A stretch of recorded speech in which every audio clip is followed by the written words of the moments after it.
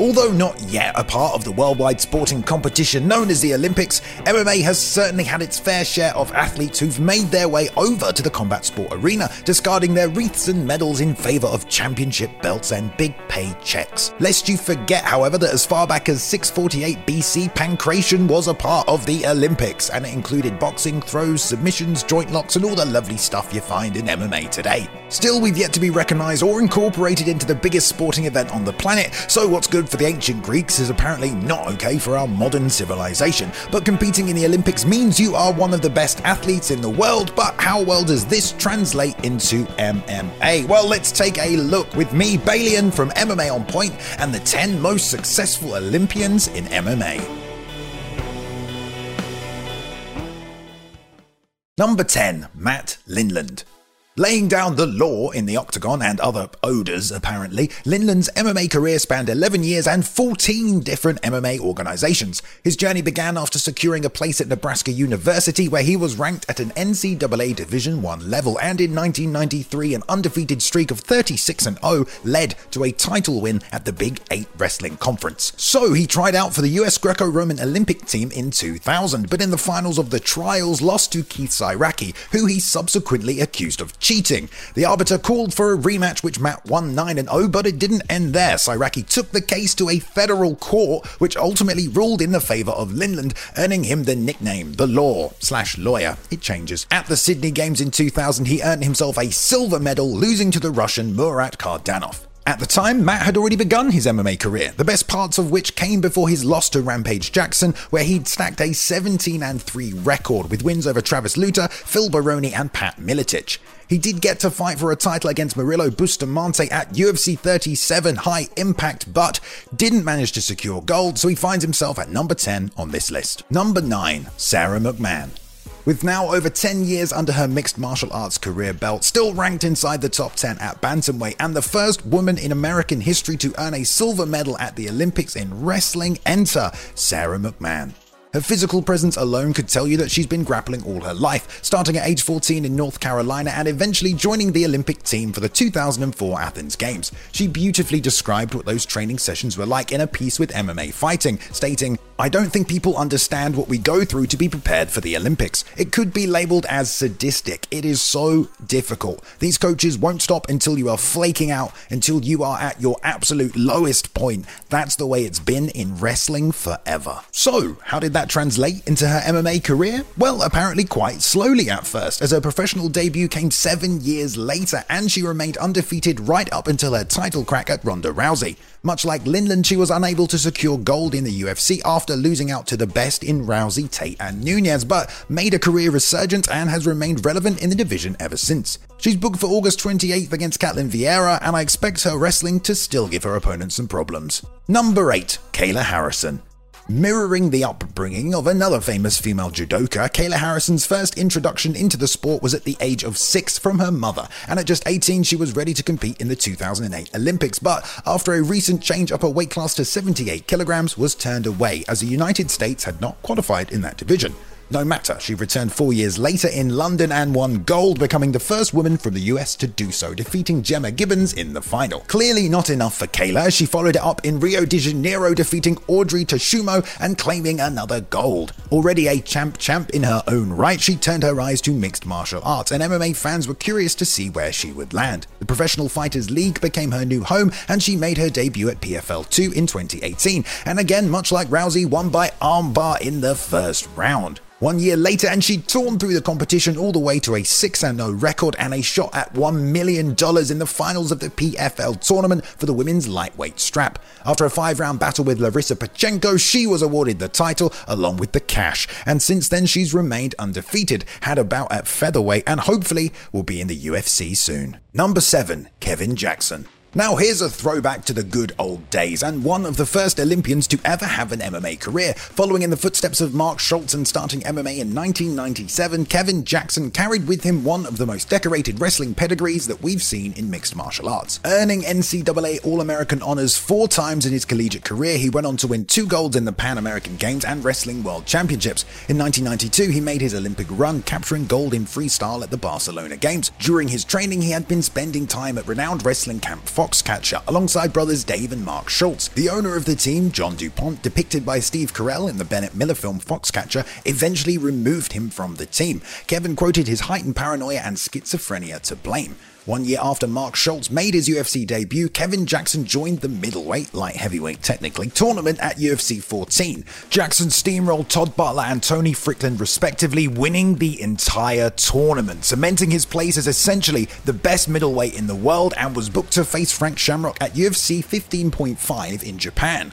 After a beautiful double leg in the opening exchange, Jackson found himself in Shamrock's guard and just 16 seconds into the bout was tapping to an armbar. He didn't win the inaugural title that night and retired 4-2 in his career, but still teaches wrestling at the United States Olympic Training Center. Number 6. Yoel Romero. Born in Cuba and placed into the extremely strict and regimented Pyramid Athletic program from as early as 7, Yoel Romero began his training as a wrestler, pitted against the other young prospects, all vying for the better food and accommodation that came with success inside the Cuban athletic program. His first big win came in 1999, where he represented Cuba at the FILA World Wrestling Championships, defeating the 1996 Olympic gold medalist Kazimierz Magomedov. The following year, he made his own Olympic run, competing in the men's freestyle in Athens, earning a silver medal. He tried again for gold in 2004, but failed to medal, coming in 4th place. But over his career, he defeated 3 Olympic gold medal winners and 5 different world champions, including legends Cael Sanderson and Les Gutches. He defected from Cuba in 2007 after competing in a tournament in Germany, and there began his MMA journey. Debuting in 2009, he won his first 4 fights in Europe, and Strikeforce picked up the phone, where he had one bout, losing to former champion Rafael Cavalcante. After 2 years out due to injury, he wasted no time building an 8-fight win streak in the UFC's middleweight division, saluting God and waving the Cuban flag along the way as he viciously KO'd the divisional elite, including Chris Weidman, Lyoto Machida, and Derek Brunson, losing to Robert Whittaker in an interim title fight. He would go on to fight for gold 3 more times, but much like his Olympic career, sadly, was not able to capture it. Now in Bellator, there seems to be a few more fights left in Romero's career, and he will go down as one of the most athletic competitors in MMA history. Number 5. Mark Coleman. Combining his Olympic wrestling background with this new invention called ground and pound, Mark Coleman demonstrated firsthand the effectiveness of using takedowns and grappling to secure top position, and then wholeheartedly earned the nickname The Hammer by what followed next. Coleman's wrestling career began like most at a collegiate level, earning All-American honors at Miami University before winning an NCAA championship after transferring to Ohio State. Starting in 1990, and for the next 3 years, he would take home the gold at the Pan American Championships, leading to an invitation to join the US national team. In 1992, he joined the Barcelona Olympics. Unfortunately for Mark, however, he didn't medal and placed 7th overall. He tried again to make the team in 96, but stated a lack of focus hindered his performance, and in that very same year, he would make his Octagon debut. Coleman's first appearance was at UFC 10, where he beat Monty Horenstein, Gary Goodridge, and Don Fry in one night to win the entire tournament. Not bad for your first night of professional fighting. He returned 2 months later to compete at UFC 11, where the inaugural heavyweight title was up for grabs. Again, Coleman faced tough competition, including Dan Severn in the finals, but he emerged victorious, now 6-0 and the first ever UFC heavyweight champion. The rest of his career saw ups and downs, but also saw him the victor of the Pride 2000 Grand Prix tournament and eventual induction into the UFC Hall of Fame. Number 4. Dan Henderson. The championship-earning performances of Dan Henderson are matched only in number by the amount of stars that exist on the spangled banner he's been more than happy to drape across his shoulders. Starting as the 1988 Junior National Wrestling Champion, he followed that up with 3 more national championships in his senior year at Arizona State University, all before joining the US Olympic team for the 1992 and 1996 Summer Olympics, placing 10th and 12th respectively. Just 2 years later, he competed in and won the UFC 17 tournament, before jumping over to Japan to battle in rings, winning 3 fights in one night to capture the 1999 tournament title. His Pride debut would see him handed his first loss as he battled Wanderlei Silva, but poetically enough, the Axe Murderer would also be his last fight in Pride before they shut the doors 7 years later, and by this time he'd already secured the welterweight title, and with his final victory over Wanderlei Silva at Pride 33, he became the first ever champ in MMA history, holding both the middleweight and welterweight belts. After a handful of UFC bouts, Scott Coker offered a place at Strikeforce, and Hendo jumped ship, where guess what? He won not just the middleweight title, but the light heavyweight one as well. How many's that now? Oh, and not only that, but he dropped the H-bomb on MMA legend Fedor Emelianenko in the process, handing the GOAT his first KO loss. Clearly not content with the amount of gold in his cabinet, Hendo returned and made another UFC title run, falling short in the rematch to Michael Bisping at UFC 204, and retiring as a title contender after 30 years of athletic competition. Certainly an impressive Olympian career. Number 3, Ronda Rousey. Perhaps not the most successful Olympian to compete in mixed martial arts, but certainly the most famous. Rousey's judo career began as soon as she was able to lock up an armbar, as her mother, Anne-Maria DeMars, was not only the first American woman to secure gold at the Judo World Championships, but also employed an arsenal of surprise submission attempts throughout Rousey's childhood. And all this led to her being the youngest judoka to qualify for the Olympics, when in 2004 she competed in the Athens Games but unfortunately lost her first match to the eventual silver medal winner. Not deterred, however, she returned 4 years later in Beijing, where she would capture bronze and become the first American woman to earn an Olympic medal in judo. From here, she turned her attention to mixed martial arts, and after witnessing training partner and friend Manville the Anvil Gamburian face Nate Diaz in the Ultimate Fighter 5 finale, she decided it was time to transition to MMA. Her undefeated run began in 2011 and would stretch 4 years and 12 victories, securing the bantamweight title in Strikeforce before being the very reason for the creation of the women's divisions in the UFC, where she was awarded the inaugural title and defended it 6 times. Oh, and she became a pop culture icon, role model, and WWE superstar. So in terms of Olympic careers, yep, she ranks pretty high. Number 2, Daniel Cormier.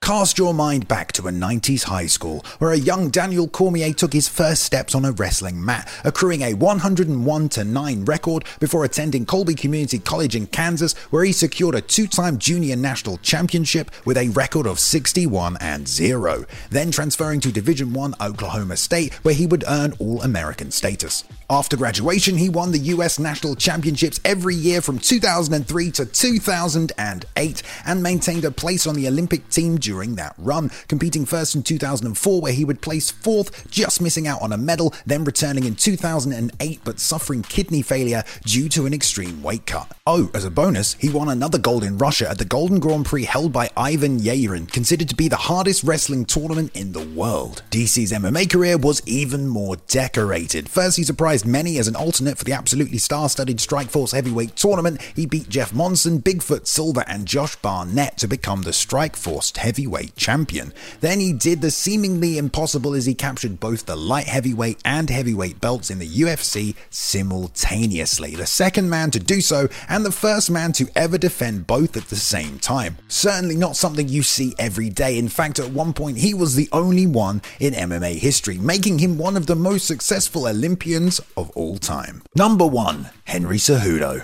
For a man who, of course, you need only to look at his athletic credentials to see that at this point in his career he must be surrounded by the stuff. The Messenger earned 6 gold medals in freestyle wrestling en route to his Olympic gold medal victory at the 2008 Beijing Games. Following in his brother Angel Cejudo's footsteps, a 4-time AIA champion with a record of 150-0, Henry was inspired to do the same, also winning 4 championship titles in Arizona and Colorado before being offered a residency at the US Olympic Training Center. The 2008 Olympics was somewhat of a roller coaster, seeing Cejudo lose early then rally for the win in almost every matchup, and in the finals he secured another gold and became the youngest American in history to do so at just 21. It wasn't until 2013 where he'd make his MMA debut, however, and just 1 year into his career, already 5-0, he was signed by the UFC. We got to witness his development as he battled to the top of the 125-pound division, losing his first title bid to the longest reigning UFC champion Demetrius Johnson. But showing that wrestling spirit, Cejudo bounced back, rematched the champion 2 years later, and did the impossible, stopping DJ's 11-fight title defense streak and capturing his first UFC belt. He then went on one of the best runs in MMA history, beating bantamweight champion TJ Dillashaw as he dropped down a weight class before going up to claim a second belt against Marlon Moraes, earning the title Triple C, UFC bantamweight, flyweight, and Olympic champion, the first man to do so in MMA history. A big shout out to Luke Taylor for editing this video. You can find him and some of his amazing artwork on Twitter at cool2me_. Thank you very much for watching, everyone, today. Please go ahead and like and subscribe if you did enjoy the content. We upload at least 3 videos every week for your viewing pleasure. Go ahead and leave a comment below if you want to join in the discussion, and follow us on Twitter at MMA On Point and myself at Balian_plays. You can now jump in and join the community Discord as well if you want to continue the discussion further, and I hope you've enjoyed yourselves. I'll see you in the next one.